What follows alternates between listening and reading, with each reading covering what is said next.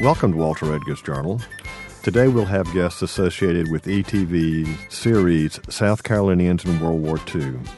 John Rainey is executive producer of the series, and Jeff Wilkinson is the series producer.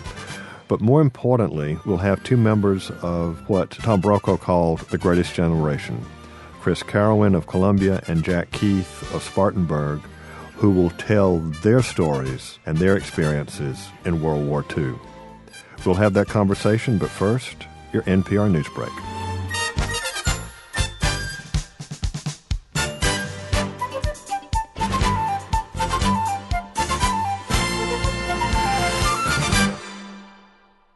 With me in the studio today are four gentlemen who are part of the third segment of South Carolinians in World War II, subtitled Path to Victory. We've got John Rainey, who is co-founder of the ETV Endowment and the executive producer of the series, Jeff Wilkinson, who is the series producer and a reporter for the state newspaper, and we've got two World War II veterans, Chris Carolyn of Columbia, who served in the 106th Division that took the brunt of the attack at the Battle of the Bulge, and Dr. Jack Keith of Spartanburg, who was with Patton's Third Army. So first of all, gentlemen, welcome to the Journal. Thank you. Thanks for having us. Thank you so much. John, why don't you talk about how this series came about? And it's really become a passion with you, I know. I'm a passionate guy. Well, yes, you are about a lot of things, but let's talk about particularly this series. Well, this got started in 1999 when I read The Greatest Generation, Tom Brokaw's book. And Elaine Freeman and I were at a Brook Green meeting, and after the meeting I called Elaine aside and I said, let's go out and sit in the Oak Alley, which is a perfect place for the muses to gather around you. And I said, Elaine, we need to start preserving the stories of those men and women who really saved the world from descending into another dark age. And we need to get on it now. Well, we started it, and it was starting to be called the Vanishing Generation. The problem is I got into a dust-up with Governor Hodges and got sidetracked, and then I got involved with getting Governor Sanford elected, and one thing led to another, and all of a sudden, almost 10 years go by. I started thinking about the project again and how that the people that I'd wanted to interview were in their 70s when we got started, and now the greatest generation was, many of them were standing their last muster or one of their last musters. So we needed to get on it, and I just happened to see in the paper where Jeff Wilkinson was writing a series of articles on men and women who had served in World War II or who had helped in the defense effort through working in the industries and one thing and another. So I called Jeff and I said, Jeff, this is something we need to do. Will you do it? I said, I need somebody with a camera and who knows how to interview to undertake this project because we need to re-energize it. We need to start over. So that's how we got back into it. There was a 10-year hiatus, and we got back into it, and we got back into it just in the nick of time. So we're talking about 2009 or 10? We started back up in 2010. Mm-hmm. We did a few interviews in 99 and 2000. For instance, we did Stan Marshall. It's amazing what you don't know. Stan Marshall was married to a cousin of mine. His farm was right next to ours in Belton. Stan was the PT boat commander who picked up Jack Kennedy in the Solomon Islands. We got that story, but we didn't get it on high definition, and I don't know how we're going to deal with it today, but thank goodness we preserved it. So now we're here today, and we are glad that y'all are here for a muster. And this is the third segment on the European theater of the war. Third segment. And you plan at least one more in the European theater. Right. And then go to the Pacific. Right. All right. Jeff, let's talk about your involvement both as a reporter for the state paper and also with ETV. Well, it was just a natural progression for me because I had done that series of 13 profiles of World War II veterans.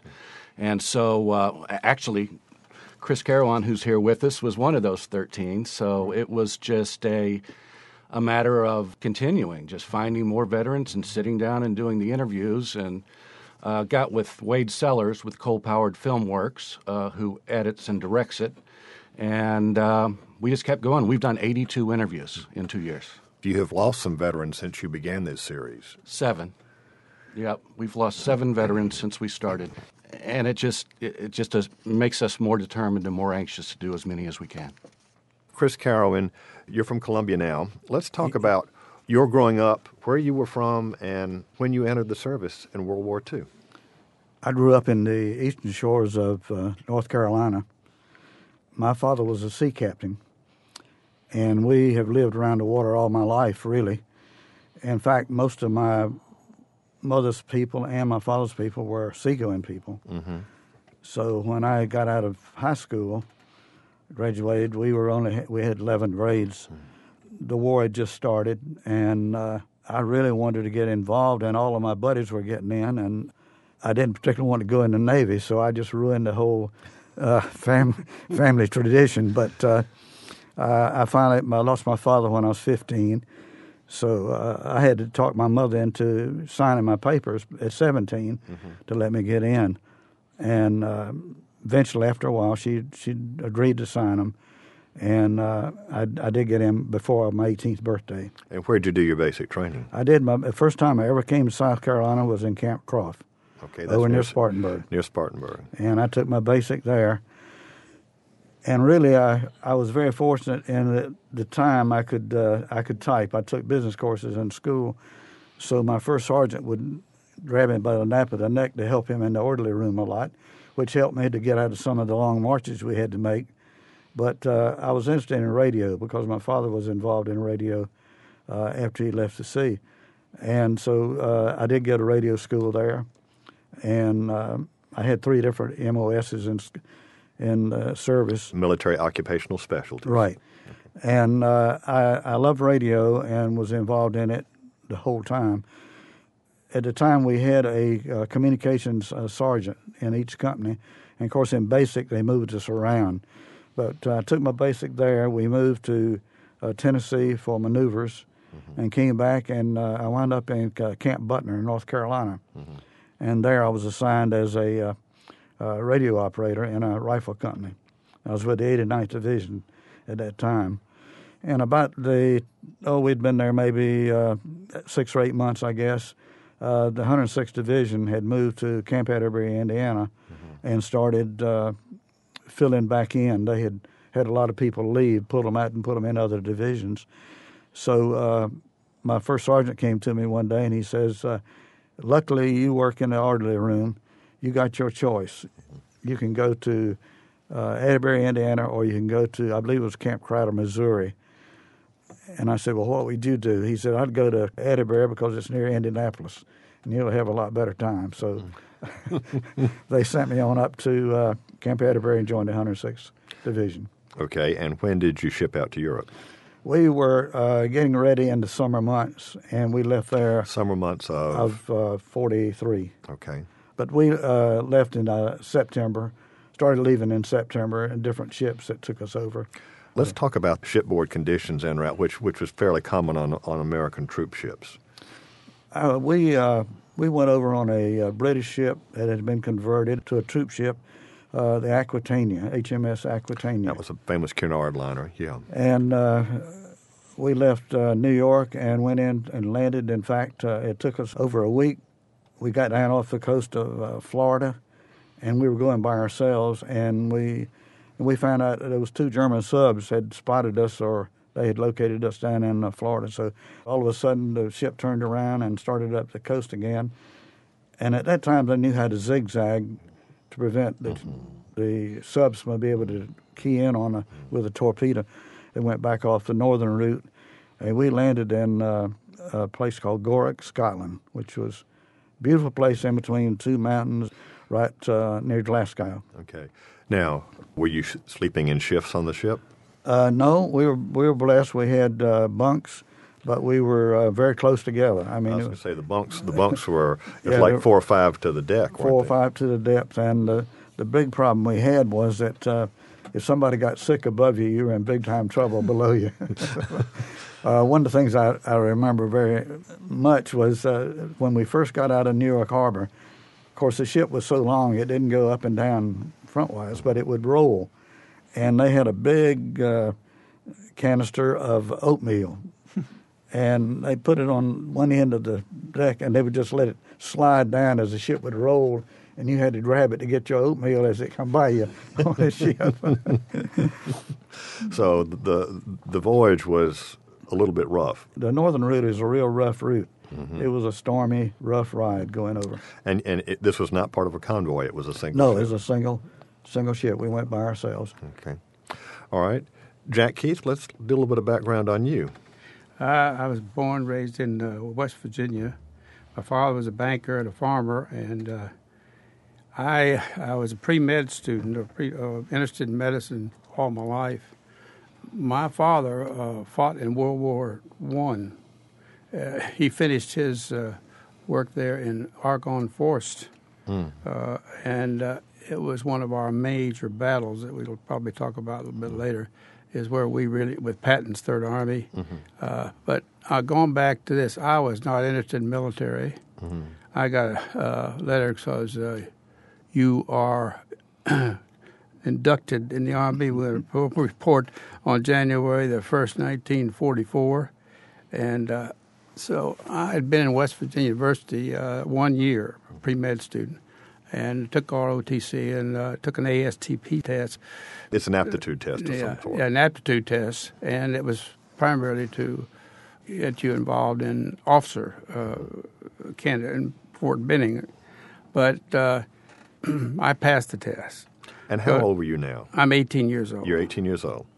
Taking the test for officer candidate school. And so I got on this train, and it kept getting colder and colder and colder. And next thing I knew, I was in Hattiesburg, Pennsylvania. And I got out of the train, and I said, listen, there's some mistake. I said, I'm officer material.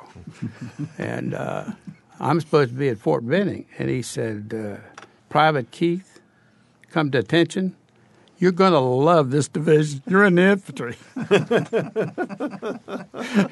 Well, it was so cold. I mean, I had all these clothes on, and the first thing they did, they got us out on the all about 100 of us and exercising. And before he got through with me, I had everything down to my underwear. He said, "Now you understand how things are going to be much better." But this division was a 95th Infantry Division, and it was on its way overseas. They'd been training for a year trying to get them straightened out, and so I was a replacement on the way over. And they put me in an infiltration course and ran under a few bullets. But actually, my time was very short because they knew the invasion was going to happen in Europe, and they wanted some replacements for this division. So I left Boston for embarkation in July. See, I was inducted in January. In July, I was on my way. It was July 1944? 44. Okay. And we disembarked in England on the 17th of August, 1944. And my brother, two brothers, are both in the Air Force. So my father had three sons. He was in the 8th Air Force. And I communicated with him. I said to my brother, I said, why don't we meet in London? We were just there a short time. And he said, fine. So I got to the London to...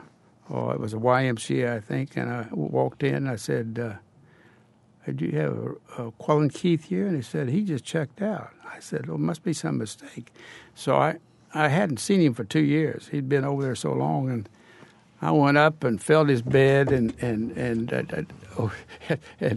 just it was just a feeling that he'd been there. Well, when I walked up out the door, he walked in. And it was just a coincidence. He had just gone out and came back up, but I would have probably left if I had not seen him. But so you ran into your brother for the first time in 2 years. Yeah, 2 years. And it was a great, we spent the day there, and that's the only time I ever saw him. But all right, so you're now in London with the 95th Division. When do you become part of Patton's Third Army? That's 60 days. See, D-Day it was June the 6th, as we all know. We landed in August. So what I didn't know at that time that we were to be with General Patton's. But what happened is at this time, D-Day plus 60 days, he was on his way across Europe, and he ran out of gas. So they took our whole division, 195th Division, and made a red ball out of it. And by red ball, I mean they Truckers. took that was transport, and we had to get to jerry cans off the beach. They were stacked over my head. A jerry can is a gas can. It's a gas can. It's what? Yeah. How many gallons is that? 5 gallon. 5-gallon can. And they were stacked up, and so I said, I don't know anything about driving a truck. He said, you'll learn this is going to be fast. He said, get in the truck, and that's reverse, and that's forward, and that's four-wheel drive.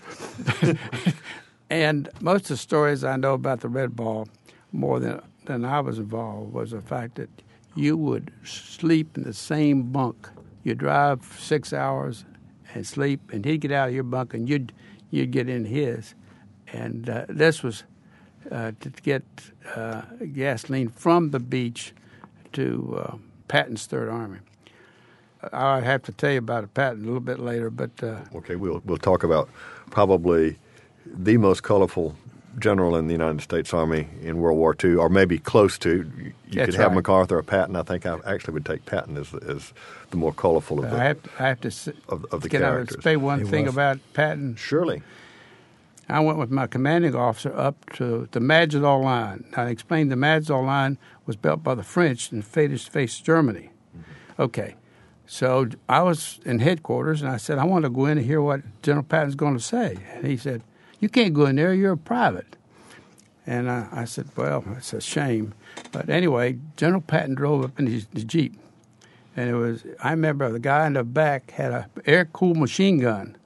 And he was sitting in the back, and General Patton, and the stars were right there on the plate. And he got off, and he saluted. That's the closest I've ever done it to me.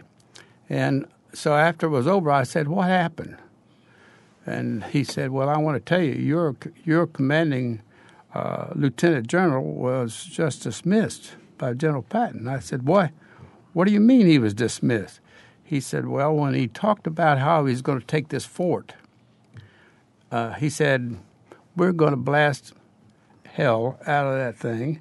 And he said, we're going to bring every shell we can in on that big fortress. And I let them rot inside. And tomorrow we'll be 50 miles on the other side of this fort. And my commanding officer said, anybody have a comment? Patton said, anybody have a comment? And my commanding officer, I think that's suicide, sir. He said, that won't work, and I hate to tell you that. And General Patton said, well, we're going to see you back at the pub when this is over, because I don't want anybody to lead soldiers if they don't think they're going to win this thing. So the next day, all hell broke loose, and it's bombed all over the place. And we got on his trucks, and we took off and went down to this valley. And the next day, we were 50 miles on the other side of that fort, and he said, I'll leave a few guys back there to shoot at him, but that's the kind of man I want to fight under, because even though he may be aggressive and maybe manic depressive, when it comes to battle, he knew what to do. Well, I'm sure you've seen the movie Patton with George C. Yes, Scott. about 4 or 5 times. So you think that's a pretty fair portrayal? Yeah, I think so. I think they really did a good job. I think that Patton had the Germans scared to death of him, because Rommel knew Patton, and he didn't want to face Patton. All right. Speaking of fighting, Chris, let's talk about the Battle of the Bulge. You were in the 106th Division.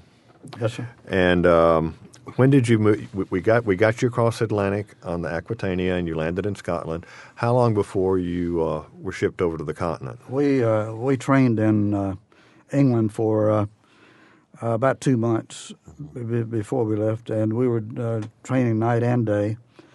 We knew that, of course, that D-Day had already happened, and we'd be going in later, and we moved over in October. Okay. But we moved into northern France first. My regiment, we had some, not that we were older because most of us were 18, 19 years old, but we had a few officers that were some older. And they started giving us some duty to check us out on night patrols and all before we moved the whole division up into Belgium. But they had told us that we were going to move up into the Snee-Eifel area of Belgium and Luxembourg. It was a very quiet area. The 2nd Division was there at that time. And your division had not yet been in combat? No, not the whole division had not been in combat at that time. Okay. So we moved on up into that area and relieved the 2nd Division. And as we were relieving the 2nd Division, they told us, said, you guys have a nice vacation because this is a real quiet spot. They'd been there for several weeks because they had been over, I think, in the Hurricane Forest area, and they had been really decimated as far as losing a lot of people. So they moved us in, even moved our kitchens up with us. We were there for a week or so, and we were just so happy because we were getting hot food. First time we'd had a shower in some time. And now let's just stop, because even for people in the military now, sanitary comforts are fairly routine. How long were you in between showers? And moving up, we were just probably 3 weeks or so. But after the bulge hit, we didn't have a shower or could not shave or didn't have any hot food for over a month.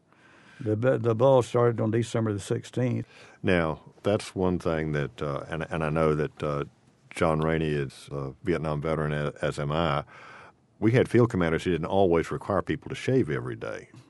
Y'all were expected to be shaving? Yeah, we were expected to be shaved. In fact, our executive officer, I never saw him. He didn't have a tie on and shaved. And he always kept telling us, he'd say, "Soldier, Miss Stone's little boy wants to go home, and he's going home looking neat, and I want you to look that way." So he kept the pressure on us to clean up and look decent. He says, "You're American soldiers, and we want you looking like Americans to be proud of you." We stayed there in that area for, I guess, maybe a week and a half, 2 weeks. And as I say, we were very pleased. At that time, I was operating a radio. I stayed with my company commander most of the time. We, at that time, had crystals. We had crystal control frequencies, and we had to change frequencies about every day because the Germans had sweepers that they would sweep our frequency, and I'd try to get into a battalion, and they'd be playing some American songs for us over our radio. How heavy was this radio you were carrying on your back? It weighed somewhere between 12 and 14 pounds. Okay. And long antenna. Antenna was 8 feet long, sticking up in the air. Now, I was such a big, husky guy, they gave me the radio to carry. Now, what was the statistics on radio operators? They were about like lieutenants, weren't they, in terms? Because you literally had, with that antenna, you were marked in combat. You were marked in combat. Anywhere you went, that antenna was sticking in the air. And it was one thing that the Germans it was about like us trying to get their snipers. They would usually hone in on the radio because they wanted it knocked out. But everything was real quiet and real neat going. We were so happy to be there, and we felt like the 2nd Division told us you're going to have a good time up here and relax, and we were getting hot food. But then on the 16th, about 5 o'clock in the morning, everything broke loose. We up to that time, we had been sending out patrols, trying to make contact with them. I'd been on the radio for, a week, and I'd give a report back to my company commander, Captain Cassidy, would say, "Carolyn, tell them what you hear. Don't be afraid to tell them what you hear." I said, "Well, I'm hearing noises over here, and it sounds like heavy vehicles moving in. It sounds like trucks or tanks. We even see flares at night." And that was out in front of our lines. When we moved into that position, we had our 422nd, 423rd, and 424th regiments sort of in a line. And the table of operation for a division, infantry division, is to cover 7 or 8 miles maximum. Mm-hmm. we were covering 27 miles. You guys in the 106 were pretty well spread out, too thin. Too thin, way too thin. We didn't even have enough weapons that we thought it was just going to be a skirmish type of operation. We didn't have any tank support. We had no mechanized vehicles at all. It was mainly an infantry company. We had machine guns, of course, but very fortunately, my regiment was on through the Ardennes Forest and through that area is a very hilly. It almost is like sub-mountainous, I guess. A lot of creeks and rivers go in through. We were in a position that we had a good broad view in front of us, so probably maybe 1,000 meters out in front of us, and we could see anything that was happening down in front. So when we started shelling us on the 16th, and they shelled us constantly for 3 solid hours with no let-up. And we had everything from streaming beams to 88s to all kind of artillery just pounding us. And if we hadn't been dug in, we lost some people because of direct hits. Mm-hmm. But if we hadn't been dug in real good, none of us would have made it out at all. Had you all dug those fortifications? We dug most of them or improved on the ones that we moved into. Okay. We were there a few days, so we even started cutting down logs where artillery had knocked them down and dragging them over and putting them over our... Normally you go into a foxhole, you'd have 2 men, so that one could maybe get a little shut-eye at night. I couldn't stay in a foxhole all the time because I had the radio and I had to move around a good bit. But we had prepared ourselves and not thinking that anything would happen, but we kept sending reports back that we knew something was going to take place. And we kept getting reports back, said, don't worry about it. The Germans are not capable of any major offensive, and the only thing you're going to have is skirmish fights, and don't worry about it.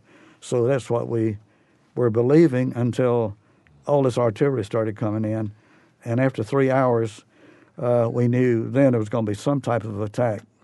From our vantage point in my regiment, we could look out just about as far as we could see, and we could see, I saw one tank, I remember, first tank coming up, which I hadn't seen a German tank like that. It was a big, monstrous thing, and it was a German Tiger tank, and it had soldiers just all around it, and they were coming up towards our area.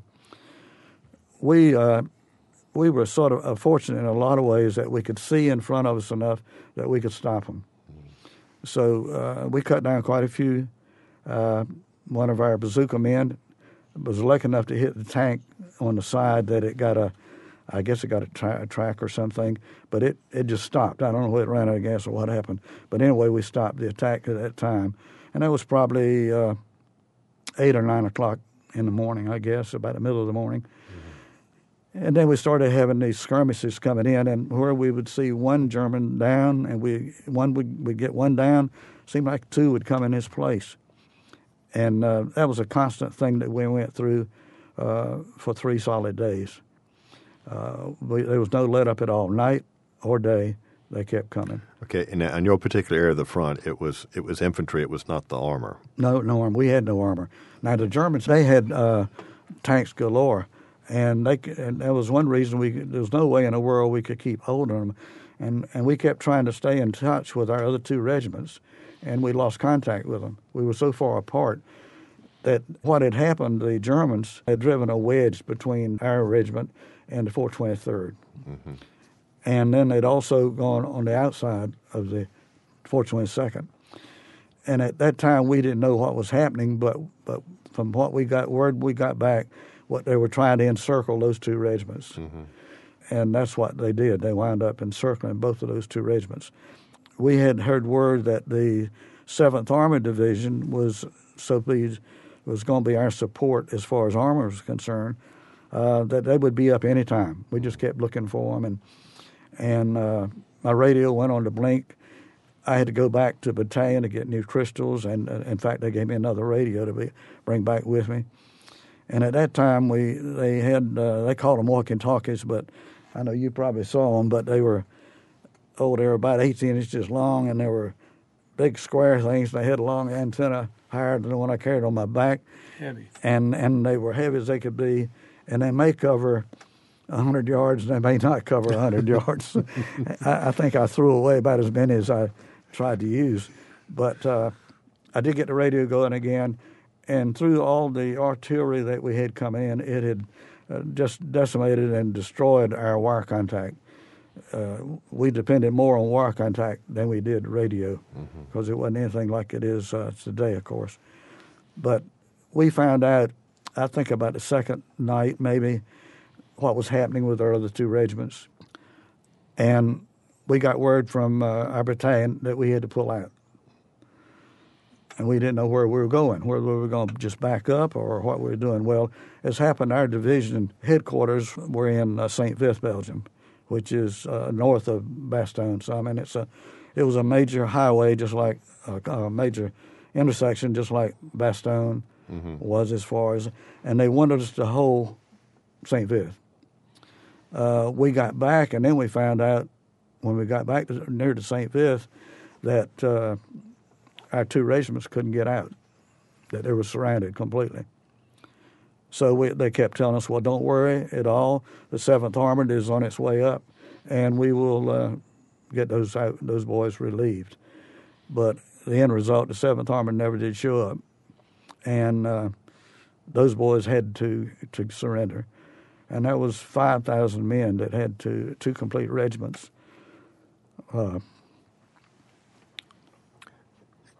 Excuse me. That's okay. And General Hodges caught a lot of flack. Those two regiments had to give up. It was either that or die. They ran completely out of ammunition. I lost some real good friends. I'm sorry. That's okay, sir. It's okay. The Germans kept pushing us back, and in fact, that's why the bulge is mentioned, because they pushed us back into a bulge area, and we kept trying to cut it off. And starting on Christmas Eve night, my company, I was in F Company, and I don't know that we were the first, but we made one of the first counterattacks we stopped the bulge. And that was in a town called Manhay, Belgium. It was another small town, but it had a very important, I want to call it A1A, but I don't remember the highway numbers that went through there. But the Germans had taken the town, drove tanks up into the buildings, and we got word, take Manhay. And our last words were, stay until you take Manhay or die taking it. That was the words we got. When we started to jump off, we were in a heavily wooded area, as the Ardennes was, and we had to cross a big open field. And we passed 3 tanks. We had 3 tanks that had come up to support us in this attack. And for some reason, the Germans spotted those tanks as they were coming down through it was sort of an open area. And an 88 took out all 3 of our tanks just on the spur of the moment. So we went on, tried to get in town. The Germans knocked us out and backing up some to the wooded area. I lost 2 of my best friends there. And the lieutenant I was telling you about, he was the first lieutenant, Harry Stone, was not very far from me. And I just heard a thud. I didn't hear anything but just a thud, and I looked, and they'd got him. And also my good friend Doyle Griffith, I was as close to him probably as you, and for some reason the machine gun off of a tank got him and missed me. And I was able to call my medic and get our medic to him, and he was hit bad through the hip area. But they pushed us out. It was at night. We were fighting night, and they were shooting a lot of tracers. The next day, our company commander told us, says, we're going to take Manhay or we're going to die trying. And that day, we'd call back for some support. In some way, they heard us on our radio, and they sent up a P-40, and it had 2 bombs on it. And after he dropped those 2 bombs, then we were able to take Manhay, and we felt like it was a big plus for us. But people don't understand, I don't think, how cold it was. We were just so cold, and we were not prepared for it. we didn't. The Germans, after the snow came, like he says, we had, snow 3 feet deep, and we had the Germans came out and they had white coveralls on. Right. We were sticking out there in OD uniforms like a sore thumb for us to take a shot at us, and it's an absolute miracle.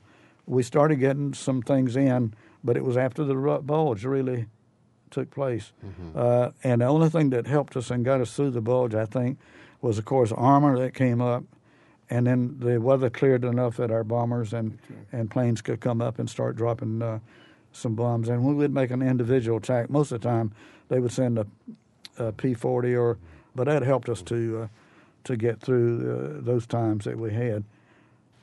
Jeff Wilkinson? The film covers D-Day, D+, okay, through the hedgerows, across France with Mr. Keith, Market Garden with Moffat Burris and others, who you know Moffat Burris. I know Moffat. And through the Battle of the Bulge. But we also have a little segment called Rest and Relaxation. And if you would be so kind, Mr. Keith, if you could tell your winery story. Yeah, I want to hear about R&R in Europe. I was with Headquarters Company, and this is up on the Rhine River now. That's since I was jack of all trades. He said, "We have just captured this wine factory, and boy, it's one of the finest in the country. It was on right not far from the Remagen Bridge." And he said, "We want you to protect it." So I said, "I'm going to need some help." He said, "Well, we'll send two other guys with you." Some men came over and said, "We want some wine." I said, "I got strict orders from Headquarters that no one is supposed to touch this." And they said, "Well, we'll see about that." The next thing, I had two officers. These are the captains that came over. And they said they hadn't had anything for a long time, And I said, "Well, I just got an order in that said this. When you take the Remagen Bridge, when you're on the other side, we'll case this up and you can have all you want. But until that happens, we are going to protect this." And you can't imagine trying to keep guys away from one of the finest wine company in the country. So I tell this because discipline was so important, and this was a major battle was coming on in near the Remagen Bridge. And of course, there's a South Carolinian who's gone, and that was John Grimble, who was involved in the bridge at Remagen. First officer across the bridge. Yep. I would like to tell one story. Can I do that? Yes, sir. One of the major battles that with Patton was Metz. Now, let me explain where Metz was. Right on the border between Germany and France. Mm-hmm. And Metz was a big city there. And so it was the last major defensive, I thought, that the German wanted to put up, because if we got through that, well, we were at the Siegfried Line. Mm-hmm. And the Siegfried Line, was built by the Germans. Mm-hmm. So this was such a big battle for us. The 95th Division, this is one of our major battles we got into. We lost a lot of men. And so one night, I was attached to Headquarters, and they called me to come up and pick up the bodies. And I said, I'm not in the medical corps or anything. And he said, well, we got to get these bodies out here because it's really tough on the morale of the soldiers to see them piled up there. So we got up and took stretchers out. Machine gun tracers were still going over top of us, but it was a hard thing to see a fellow you have a beer with and then turn him over and see his face. And one was from Texas, a handsome, good-looking guy, and it just broke my heart to pick him up. But when we got back, I was called to Headquarters, and they said, I want you to come up here and help us get these bodies. They were stacked up now, at least 6 or 8 feet, and Germans and Americans. And so I got up there one morning with my Jeep and looked over there, and the color on one of these Germans didn't look right to me. I mean, he didn't look dead. And so I went over, and he's at the top of the pile, and he checked his pulse, and I felt a beat. And we pulled him out. He was shell-shocked. He was throwing in all these bodies were put together at night, piled up there, and make this short as I can. But anyway, he was carried back, given intravenous fluids there, and then passed on back. And they said that he made it. Now, this story has only said that when a man, regardless of German or American, is in a situation like that, you're going to take care of him. And I think that you're out to kill him. But on the other hand, this was a unique situation. And the last story, but just happened the next day. I got a call from headquarters, and this commanding officer came out with a SS trooper. He said, "Keith, follow me in your Jeep."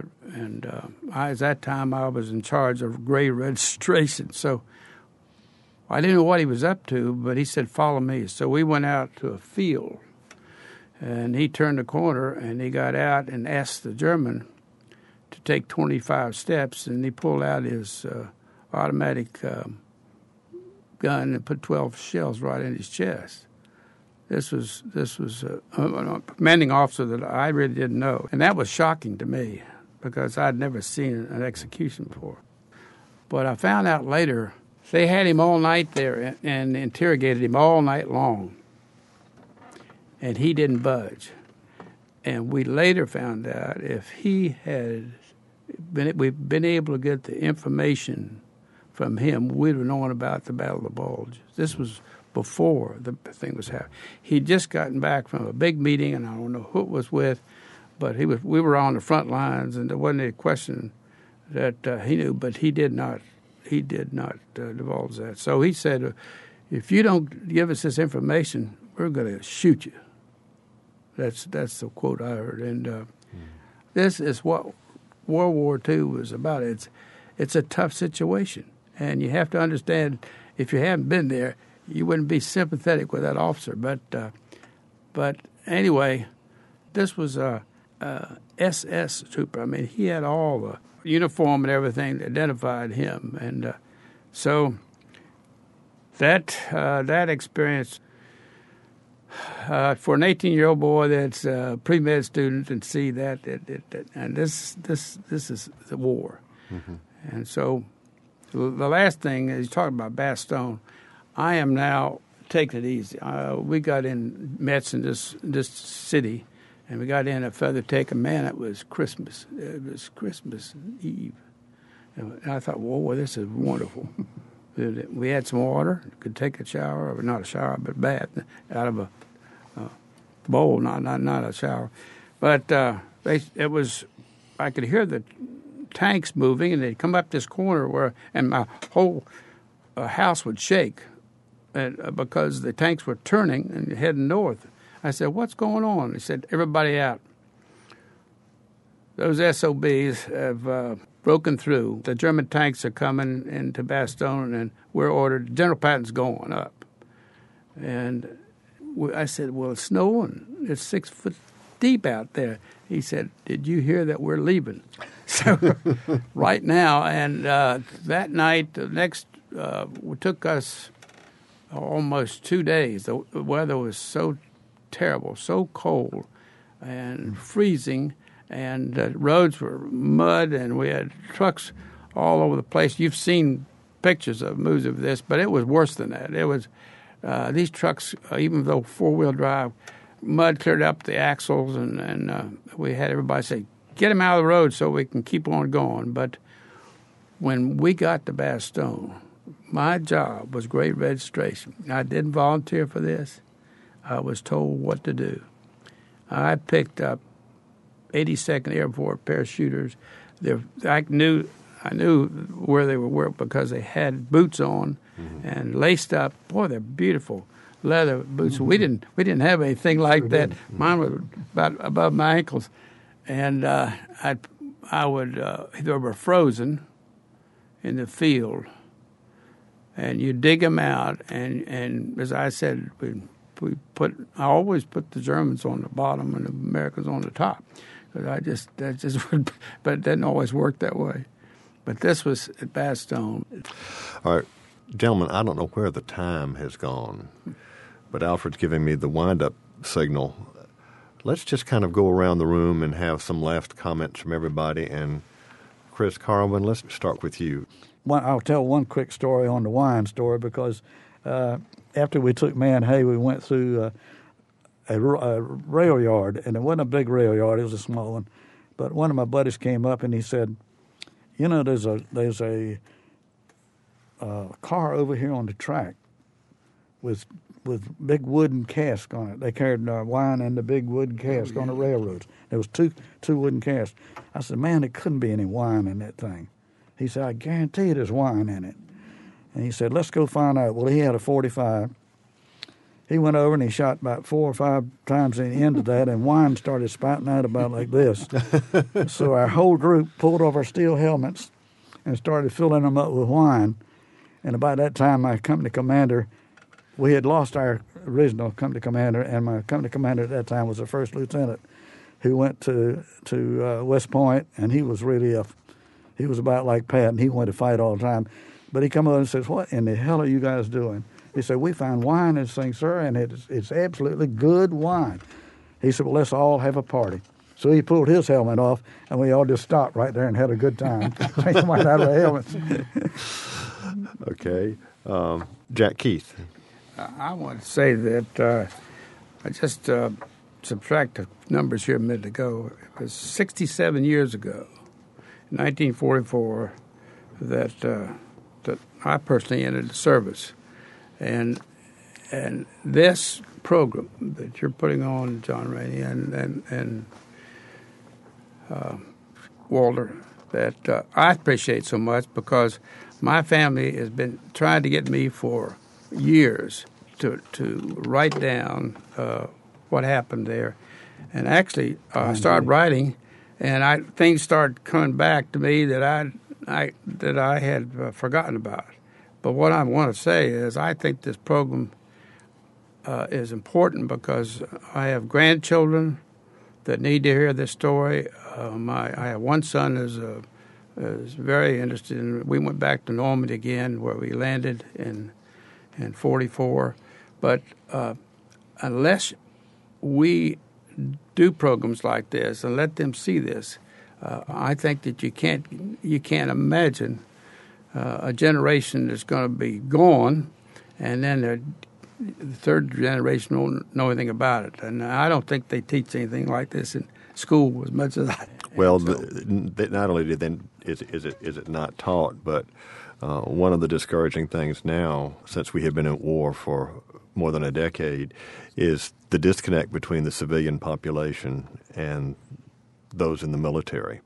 And in your generation, the sacrifice was shared by all families, by everybody. That's not the case now. No, and that's why people need to understand the story. It's not some video game. It's real.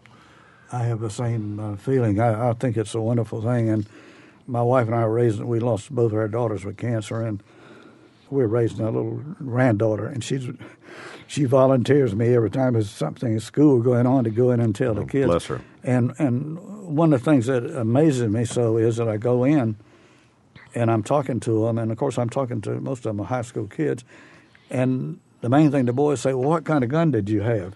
They don't really have, and I try and impress on them that in World War II, it was a war of everybody. Mm-hmm. Even the civilian people had to do without. We had women in the factories making planes and different things. It's a whole different ball game.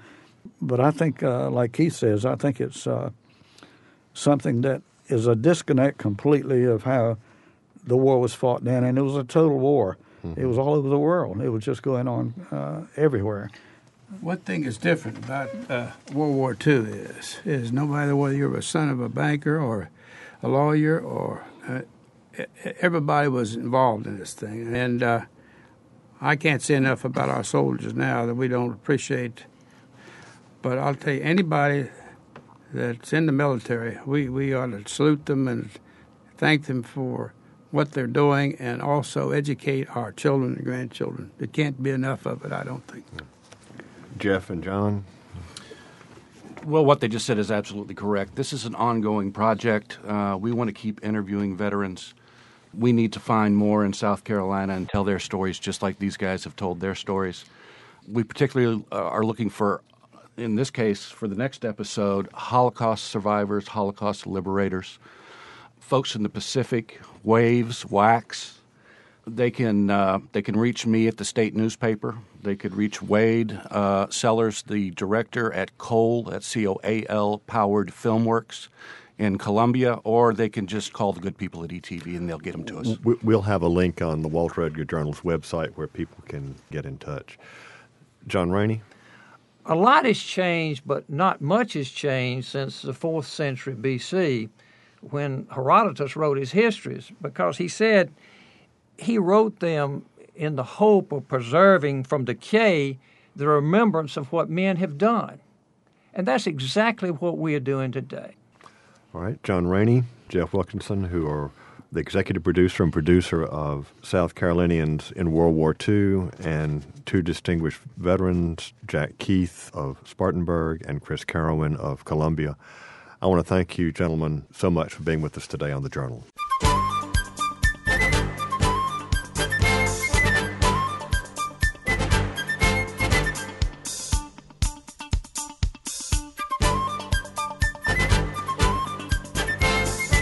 This is Walter Edgar, and I hope you enjoyed today's Journal. The South Carolina ETV series, South Carolinians in World War II, is more than just another documentary. What ETV is doing in cooperation with the state newspaper is creating an archive of the stories, memories, and experiences of the men and women in our state who are part of what Tom Brokaw called the greatest generation. Listening to Chris Carowin of Columbia and Jack Keith of Spartanburg, I heard stories that it was quite clear that they may have told for the first time.